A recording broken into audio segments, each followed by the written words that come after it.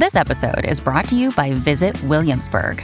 In Williamsburg, Virginia, there's never too much of a good thing. Whether you're a foodie, a golfer, a history buff, a shopaholic, an outdoor enthusiast, or a thrill seeker, you'll find what you came for here and more. So ask yourself, what is it you want? Discover Williamsburg and plan your trip at visitwilliamsburg.com. Sign up to The Economist for in-depth curated expert analysis of world events and topics ranging from business and culture to science and technology. You'll get the weekly digital edition, online-only articles, curated newsletters on politics, the markets, science, culture and China, and full access to The Economist Podcast Plus. The Economist is independent journalism for independent thinking. Go to economist.com and get your first month free. Welcome to the New Books Network. Welcome to New Books in European Politics. I'm Tim Jones, and my guest today is Peter Foster, author of What Went Wrong with Brexit and What We Can Do About It, published today by Canongate Books. It's been more than 3 years since Britain withdrew from the European Union, and no one, not even Brexiteers, think it's gone well so far. Defending the cause after yet another Brexit setback last month, the best Matthew Lesh from the Institute of Economic Affairs could offer was, quote, "Brexit simply means that British representatives can make choices, not that they must point in any particular direction." Ever since the British voted to leave the EU in 2016, millions of words have been written for and against the process. But to my knowledge, Peter Foster's is the first book to assess the scars Brexit has left across the economy and provide a realistic roadmap to improvement. He writes, "There is little mileage in relitigating the history of Brexit.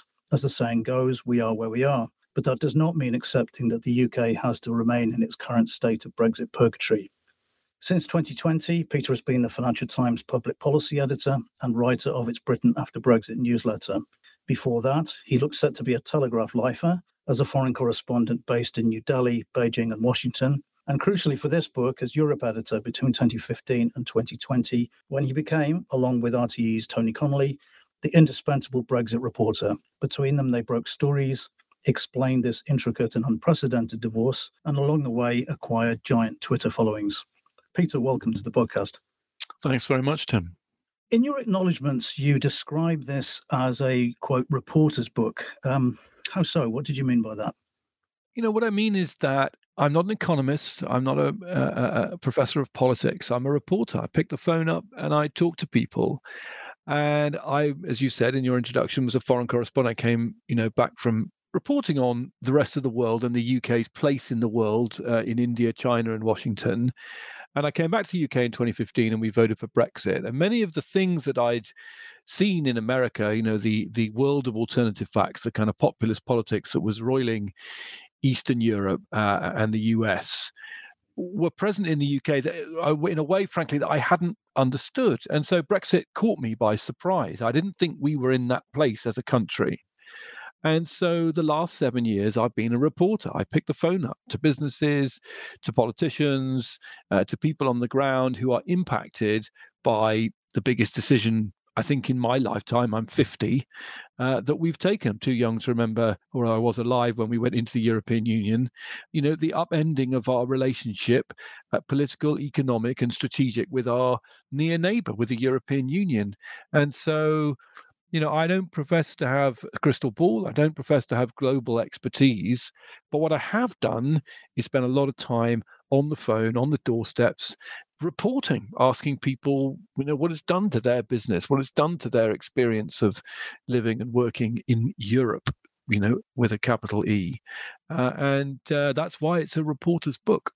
Actually, that was the thing I found most gripping and most impressive about the book, was how real world it is. You point out that small businesses were the most damaged by leaving the single market in the customs union, and throughout you provide case studies of companies like Hampstead Tea, Infinity Engineering Services, Apothec 87, LMK Thermosafe. How did you come across all these? Was it from the FT newsletter, or was it when you were at the Telegraph? How did you pick them all up?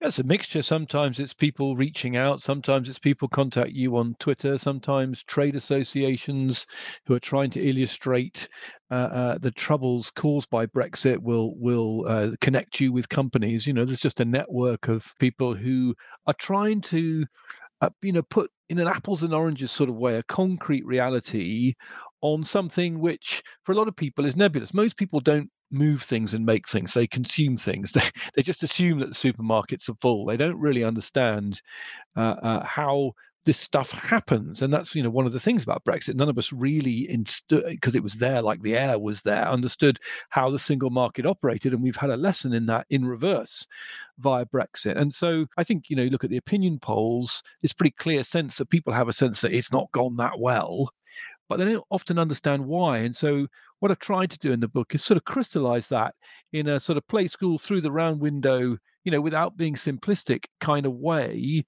so that, people can understand what it means for a business trying to deliver their tea or their engineering services into the European Union, a business trying to grow, a business trying to connect with European supply chains, which is, a big part of UK business and industry. It's either directly feeding into European supply chains or reliant upon them because that's our neighborhood. And so that's why and how I've traced, those businesses to try and explain it.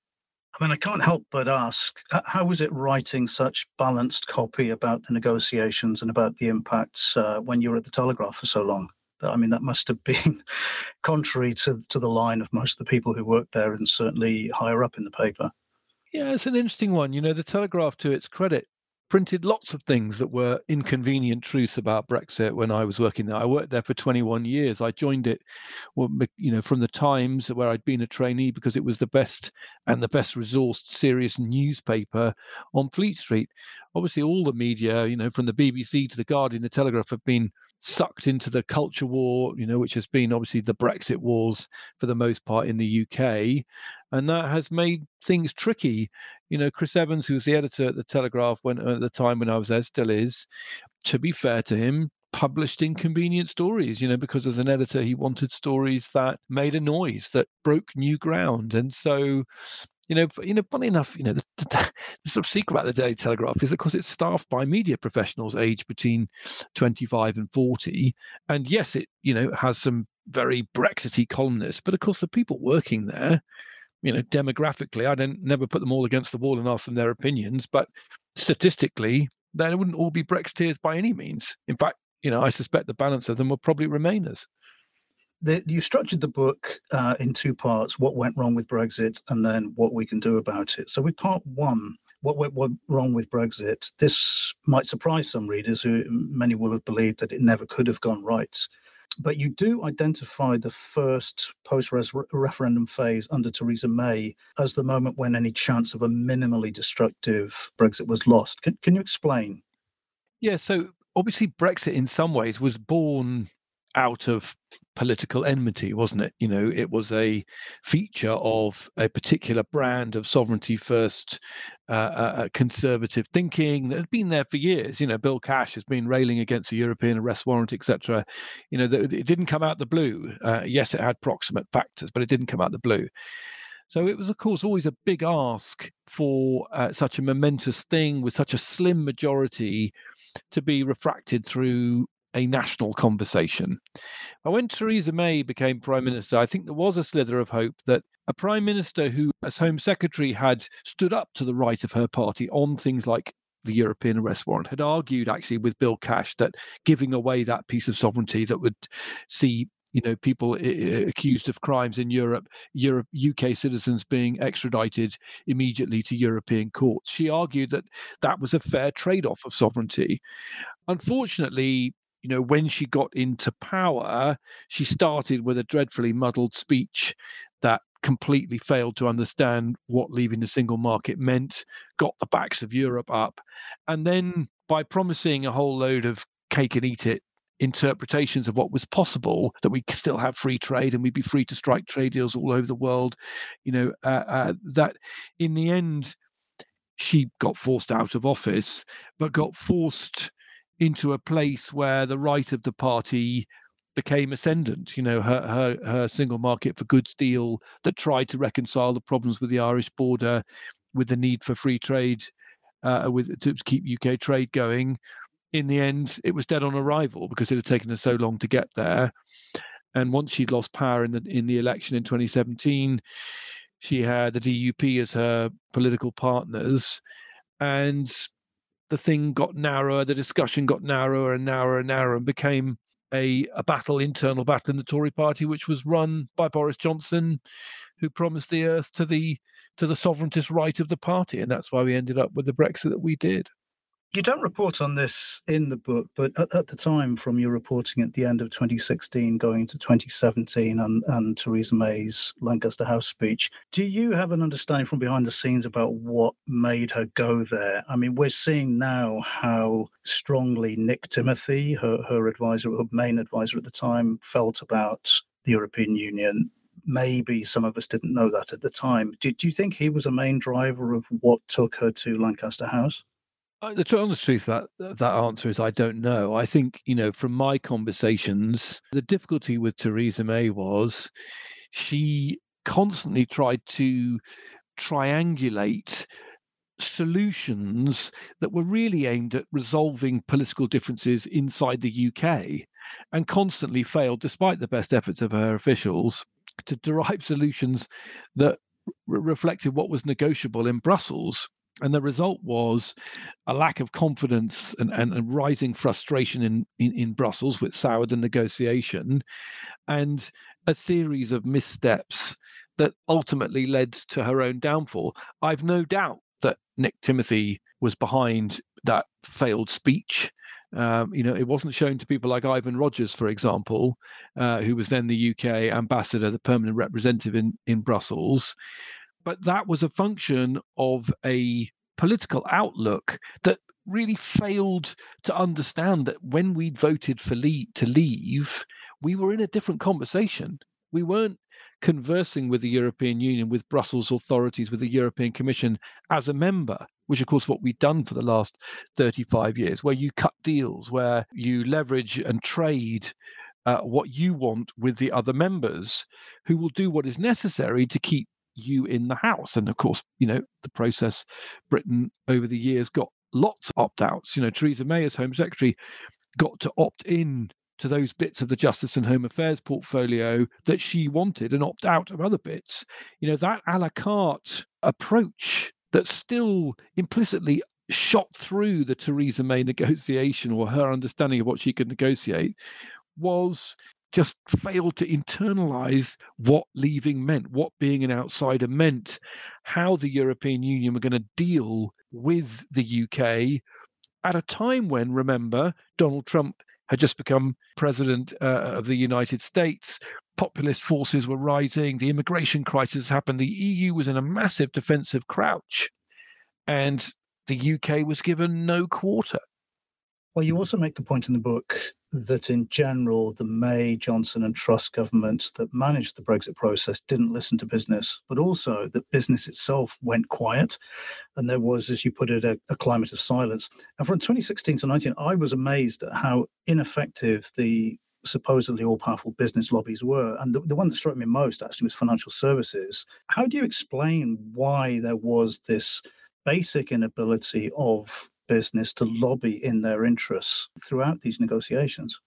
I think it was quite simple, which was the government wasn't interested in listening. Boris Johnson famously said, "F business."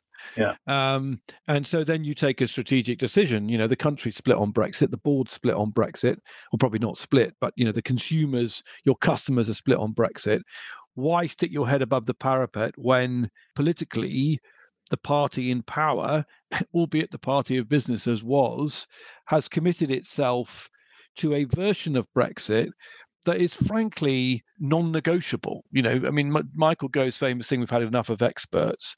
How do you remonstrate with a government that has committed itself for ideological reasons to doing a reverse trade deal with its largest market? The same government that is lionizing its trade deal with faraway places like New Zealand and Australia, tiny markets 12,000 miles away, that will produce incredibly small 0.02%, even negative, according to one assessment, in the case of New Zealand, increase in GDP, while simultaneously doing a reverse trade deal, re-erecting barriers to trade with the market on our doorstep of 450 million people at a cost, depending which forecast you want, but central estimate of about 4% of GDP. That's a massive number for an economy the size of the UK. How does business negotiate with a government that has convinced itself that is a way for buccaneering Britain to prosper, that Britain outside the EU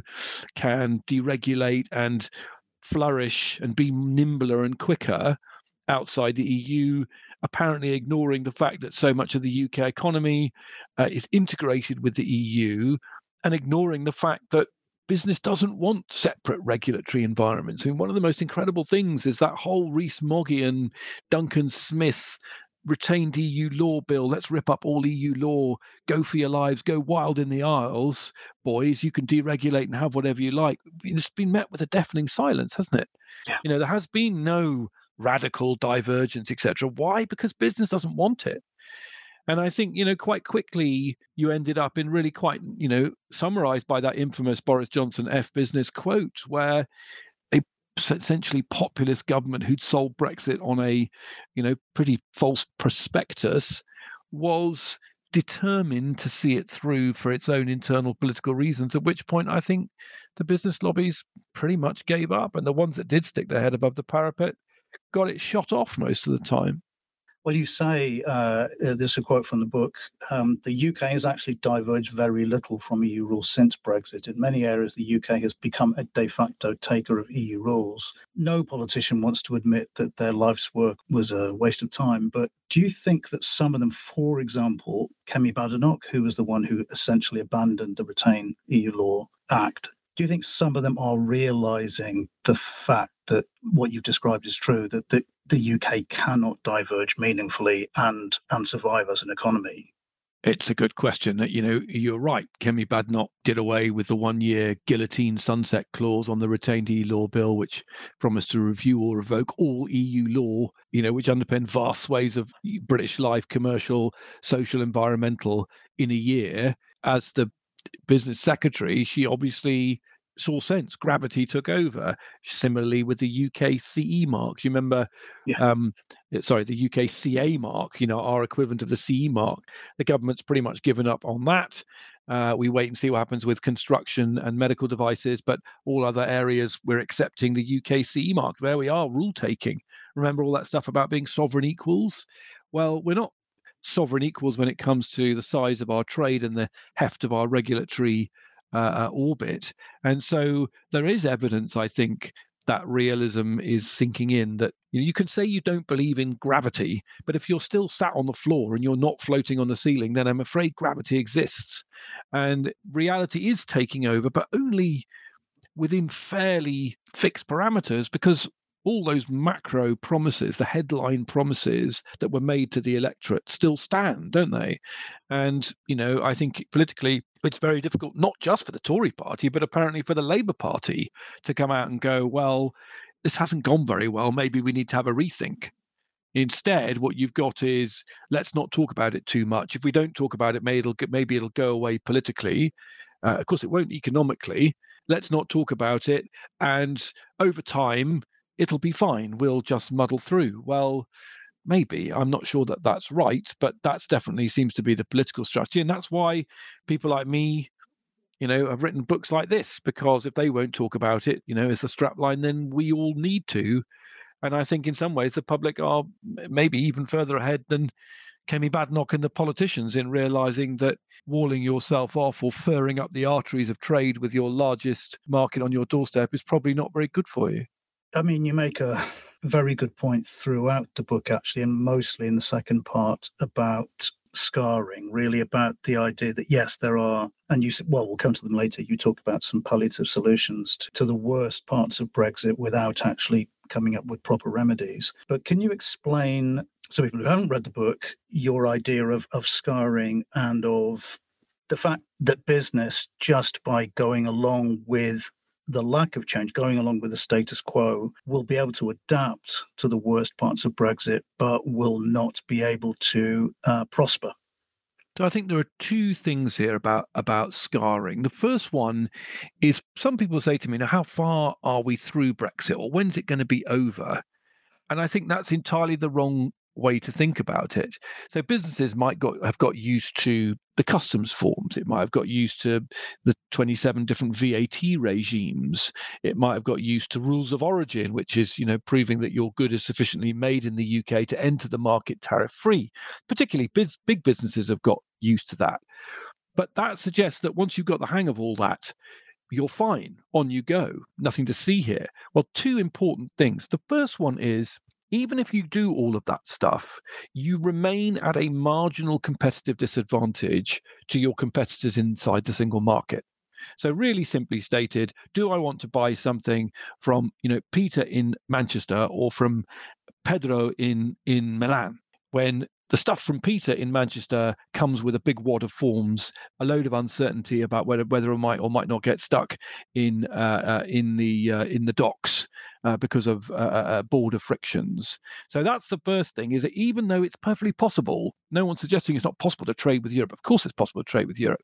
But if it's marginally more difficult and an equivalent product is available inside the single market that's hassle-free, then why not take it from them? And when you talk to business, what I think of it as a stock and the flow. There was a stock of relationships that existed prior to Brexit.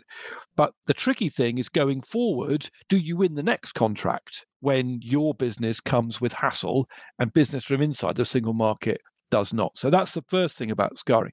I think the second thing about scarring is that the process of Brexit has been really unhelpful to the UK's reputation as a place that is reliable, has solid regulatory and a dependable regulatory environment that is conducive to investment. And so what we've seen is a lot of what I call pinball policy making.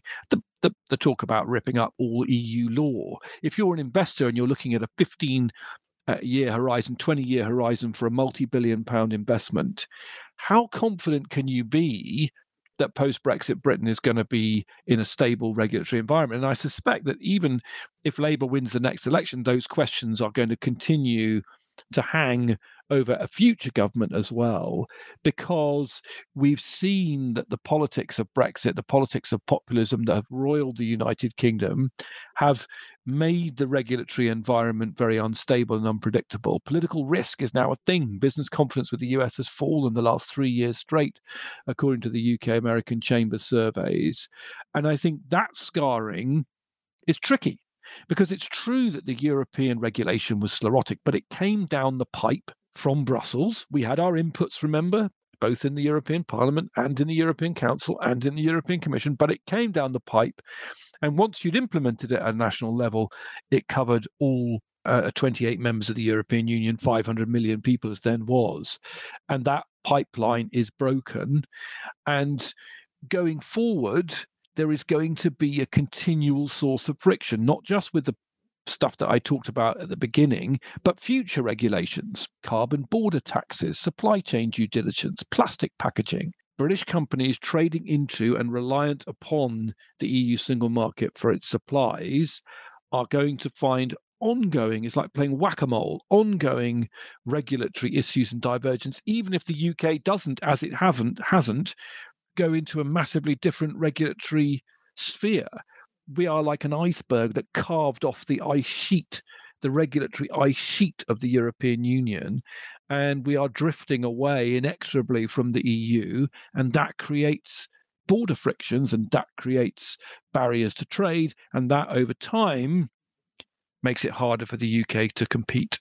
I mean, that over time does a lot of work, doesn't it? Because over time, politically, doesn't have the same impact as an immediate crisis, for example, like the Liz Truss bond market crisis last year. And you cite a string of studies showing the negative impact on outputs and goods, but these are over very long periods.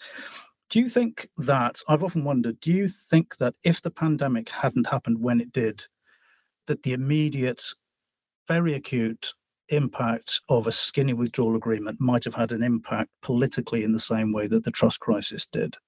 I think probably not, actually.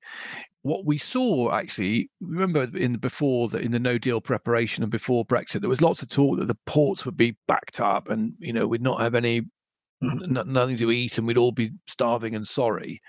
I don't think that was ever the case. Actually, I don't think it was ever helpful that it was portrayed in that way, because what we actually just saw was that when the European Union imposed its regulatory border, as it did when we left after the 2020 Trade and Cooperation Agreement was signed, what you actually saw was people just not trading. And it's not critical because business had done its preparations. The number of trading relationships and trading lines fell quite sharply, but the big businesses had done their preparation. So yes, it put prices up. Yes, it made it harder to keep shelves stocked at all times. But I don't think we'd have had a Liz Truss style crisis that suddenly would have made everyone throw their hands up in the air. And even if they had, what we're going to go back and say, can we join, please, again, 6 weeks or 6 months after we'd spent 2 years absolutely getting up the noses of the Europeans and negotiating a skinny trade deal that, by the way, suits them rather well. They run a surplus in goods. They're perfectly happy.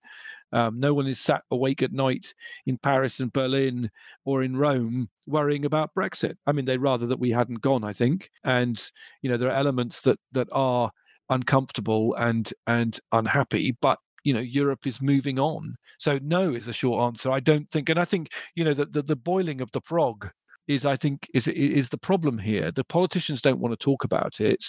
They haven't talked about it. There's a very good Resolution Foundation report looking at our advanced manufacturing supply chains. Manufacturing is 50% of UK exports. Advanced manufacturing is more reliant on the EU because it plays into European supply chains. It provides higher paying jobs in the Midlands and the North, where those jobs are actually, relatively speaking, most valuable. And so what Brexit does is slowly, over time, exclude us from those manufacturing supply chains. That doesn't mean that all the factories close and nobody has any work. It just means that they're supplanted by lower productivity domestic jobs that pay less well, and the country gets poorer as a result. Now, nobody lives the counterfactual. No one's looking over the fence at the Britain that didn't leave the European Union. And so my feeling is that the politics of this is so tricky that unless something quite dramatic happens and there's some real political leadership, the smart money is probably on the frog being slowly boiled. And I think that's one of the things I'm trying to argue in the book, is that if that's where we are, if there's no political will to really address the reality of leaving the EU and the single market, then at least let's have an honest conversation about the cul-de-sac we've backed ourselves into, and then decide what we need to do to try and address those problems. And that's about land reform and densifying cities and planning reform, and it's fixing skills and education and making the UK offer sufficiently strong and resilient and world-beating, in the true sense of that phrase, not just the press release version of it, in order for us to prosper. Well, that brings us on to the second part of the book, the What We Can Do About It part. And you begin there with a description of this meeting in February at Ditchley Park that you were at. Can you tell us more about that, whose idea it was, and whether there was any kind of meeting of minds there? So one of the rules of Ditchley is I'm not allowed to tell you what the discussion was. It's like Fight Club. Yeah. But it, because that's the nature of the beast. What I've written about in the book is what was already in the public domain, which was that two peers, Lord Hill and Lord Mandelson, convened a meeting of Tory and Labour politicians in order to try and begin a discussion, the kind of discussion that I'm trying to open with this book, about what we do about Brexit. No one was asked to check their Remain or Brexit credentials in at the door. Can we start to find a way to at least mitigate the consequences of Brexit? I'm not sure, honestly, there was a great meeting of minds. I'm not sure, honestly, there was a great deal of ambition on display. I mean, explicitly in the rubric that was leaked to one of the newspapers, rejoin was off the table. But it was a useful discussion. And one of the kind of things I say as a result of that discussion was that we can't have a situation, which is what happens as a result of that ditchley discussion, where the hardline Brexiteers get to set the parameters of the discussion, where once it leaked that the meeting had taken place, all the usual suspects came out: David Jones of the ERG, the European Research Group, David Frost, the former chief negotiator who negotiated the Brexit deal, Nigel Farage, that Brexit was being betrayed, that we're all about to make all these constitutional compromises. Well, okay, but what if we were? The public seems pretty clear that Brexit isn't working. The public identifies some of the UK's problems, which aren't all exclusively down to Brexit, but to do with Brexit. So why not have a discussion? We need to be, the point I make from discussion is that the reaction told you everything you needed to know about why we need some political leadership to face down those people who, want to define Brexit as an exercise in pure sovereignty, and that any consequence of it is worth bearing, and any questioning of it is Ramona surrender monkey defeatism, doomsterism, or as Johnson called it. We've got to move on, and that was the point. And actually, the reaction to the news of the discussion itself, I think, pointed to the fact that we need to move on. But that's going to take some political leadership. Well, one thing is going to change quite significantly next year, which is that there will be an election and very probably the Labour Party will win it. As you pointed out, Labour has ruled out two obvious fixes to this problem. One is a return to the European Economic Area, and the other is forming a customs union with the EU. I'm very struck at how disciplined Tony Blair, Peter Mandelson, David Lammy and co have been despite this hemming in of the Labour project. And again, to put your reporter's hat on here, do you share my suspicion that they've been given some kind of reassurance that this is a temporary fix and that something different would be done in a second Labour term? No, I don't really. I think the primary focus and the defensive posture of the Labour Party is about not upsetting the Red Wall voters who voted for Brexit.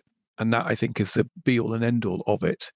I don't think anybody can talk sensibly about second terms, and where they do, that's usually to fob off people who would like the Labour Party to be more proactive in fixing our relationship with the EU.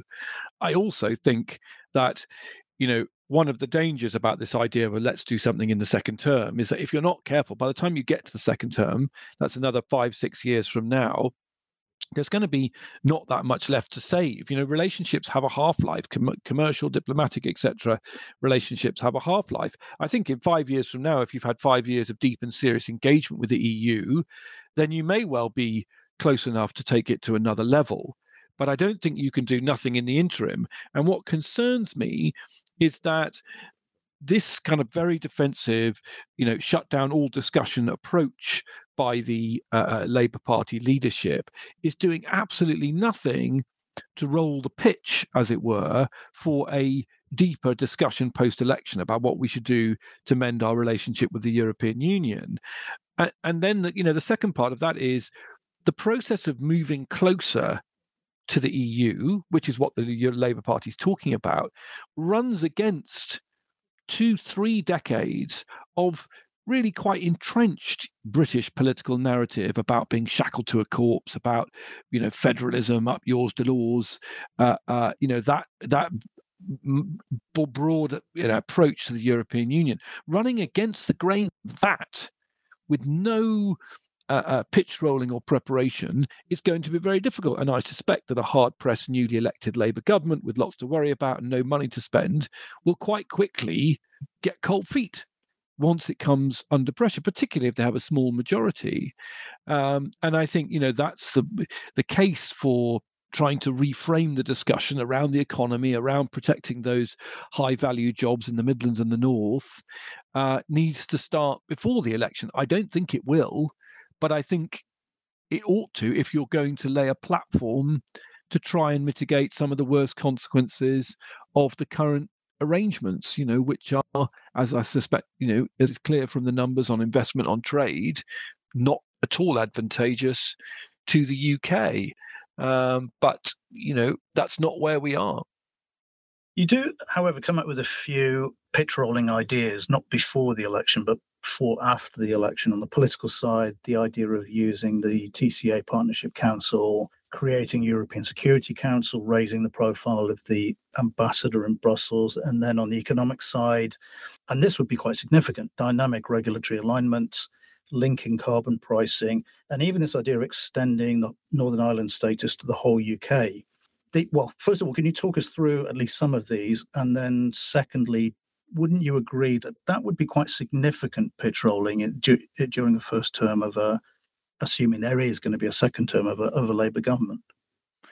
Yes, I mean, what I've done there, some of those things you set out, I've done there to set out what the possibilities are. I also make very clear that, we were talking earlier, weren't we, about Theresa May essentially in the UK negotiating with itself. If you want to open the door to these discussions, you need to think really clearly about what is going to get the EU to prick up its ears and negotiate with the UK beyond the formal implementation review of the trade agreement, which starts in 2026, which, if the Labour Party is not careful, will just become a very micro little negotiation. The Labour Party said it wants a veterinary agreement, which would reduce some of the worst frictions on food and plant products. It said, or hinted strongly, that it wants some kind of mobility agreement to help with musicians and au pairs and people going to do work, seasons in the tourism industry, etc., in the EU. It's talked about mutual recognition of professional qualifications, and there's space for that in the trade and cooperation agreement, but there's similar space for that in the Canada. Remember, we've got a Canada-style deal. Well, there's a provision for that, but after the Canadians did their deal with the EU, the only one of those deals they've done is on architects, and that took 9 rounds of negotiation. It won't be the kind of crisis negotiation that perhaps people imagine have got used to as a result of no-deal Brexit and the standoff over Northern Ireland. It will be a grinding, iterative negotiation. So that's why I make the argument that if the Labour Party doesn't want to get bogged down in an itty-bitty, nitty-gritty negotiation, but actually wants to make a difference, then the leader of the government is going to have to be quite ambitious quite early on in seeking to reframe the discussion, to go to the European capitals, to go to Brussels and say, look, I'm not Boris Johnson, we're not David Frost. We do want to talk about the level playing field. We do want to have a deep and serious negotiation. We do want to really reframe the negotiation of the, that we've had before. But that's going to require leadership. And as we said, there's no pitch rolling for that.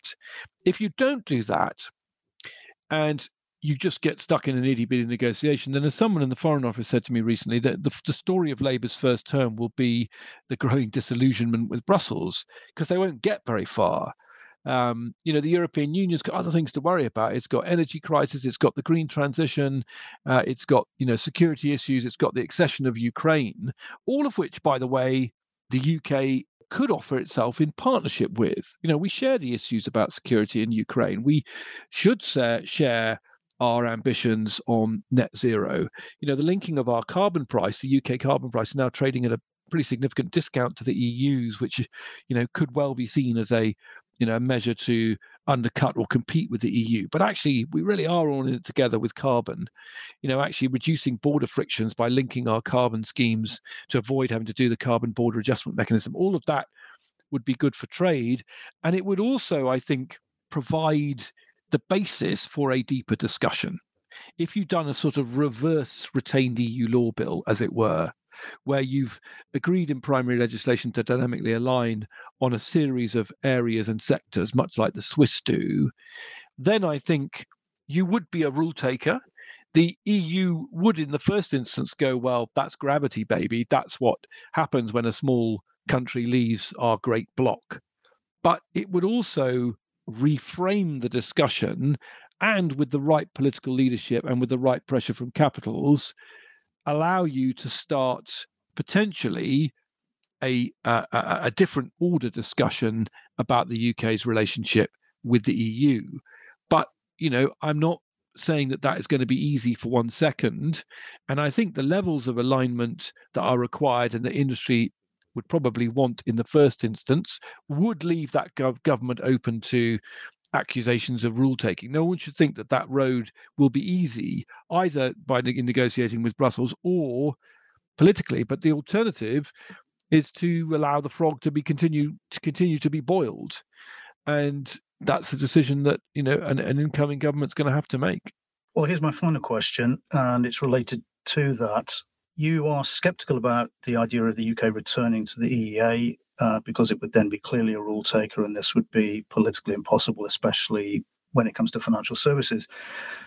But with a string of new countries, Ukraine, Moldova, potentially Georgia, the whole of the Western Balkans knocking at the EU's door, isn't it likely that the EU is going to have to be developed and democratized anyway? So EEA relevant law would be negotiated by an EEA council. Would that change your mind? Do you think that would be an opportunity, or is this politically unrealistic?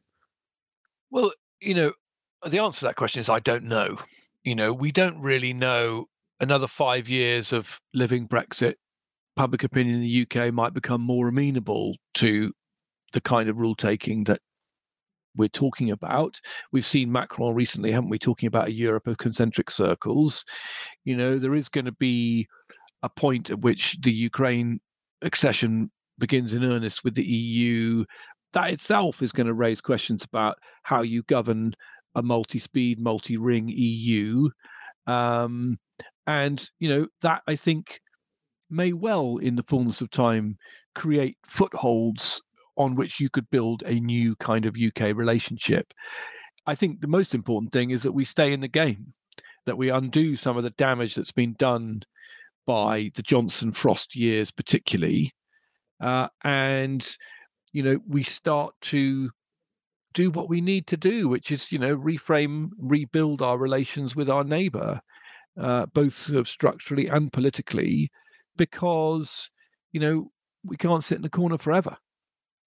Well, to end the conversation as usual, because this is a podcast about books, I've asked my guests to recommend a couple, one broadly in the same field and a personal choice. So, Peter, what did you choose? Well, the one that's broadly in the same field is a book that I read when I came back from my travels. I spent well over a decade in India, China, and Washington. And I came back, having reported on the beginning of the Trump era, where politicians would sort of give rallies and say, we're going to shut down the IRS, which is like the tax service, and everyone would whoop and holler.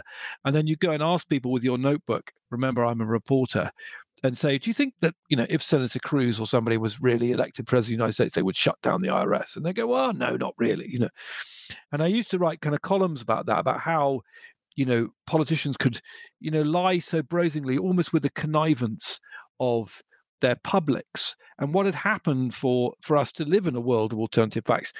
And I thought one of the most brilliant books about that was The Light That Failed, A Reckoning, which was by Ivan Krastev, who's the Vienna-based political scientist and journalist, and Stephen Holmes, who was a New York based political scientist, which just looks at how Western liberalism kind of lost the argument after the Cold War, after the financial crisis. You remember that great sort of the end of history, and how that unwound, and how the disappointment that came after the loss of credibility that followed the great financial crisis undermined the kind of shtick of Western democracies, to a point that,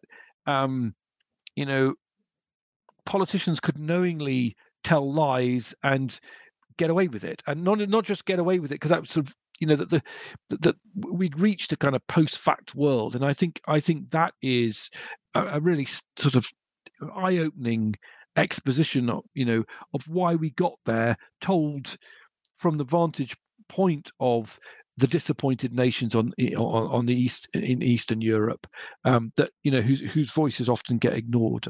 It's a book that stayed with me. Okay, thanks. And the second book, personal choice. Do you know what?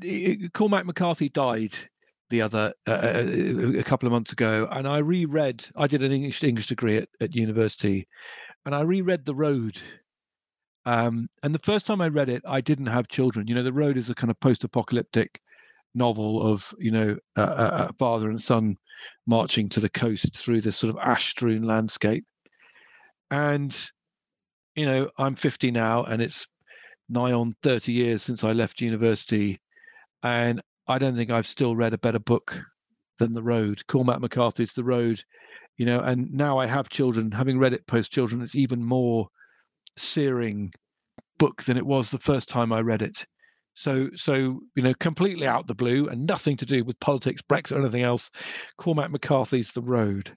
Yeah, 100% agree with that. So today I've been talking to Peter Foster about what went wrong with Brexit and what we can do about it, published today by Canongate Books. Peter, thanks again for coming on. My great pleasure.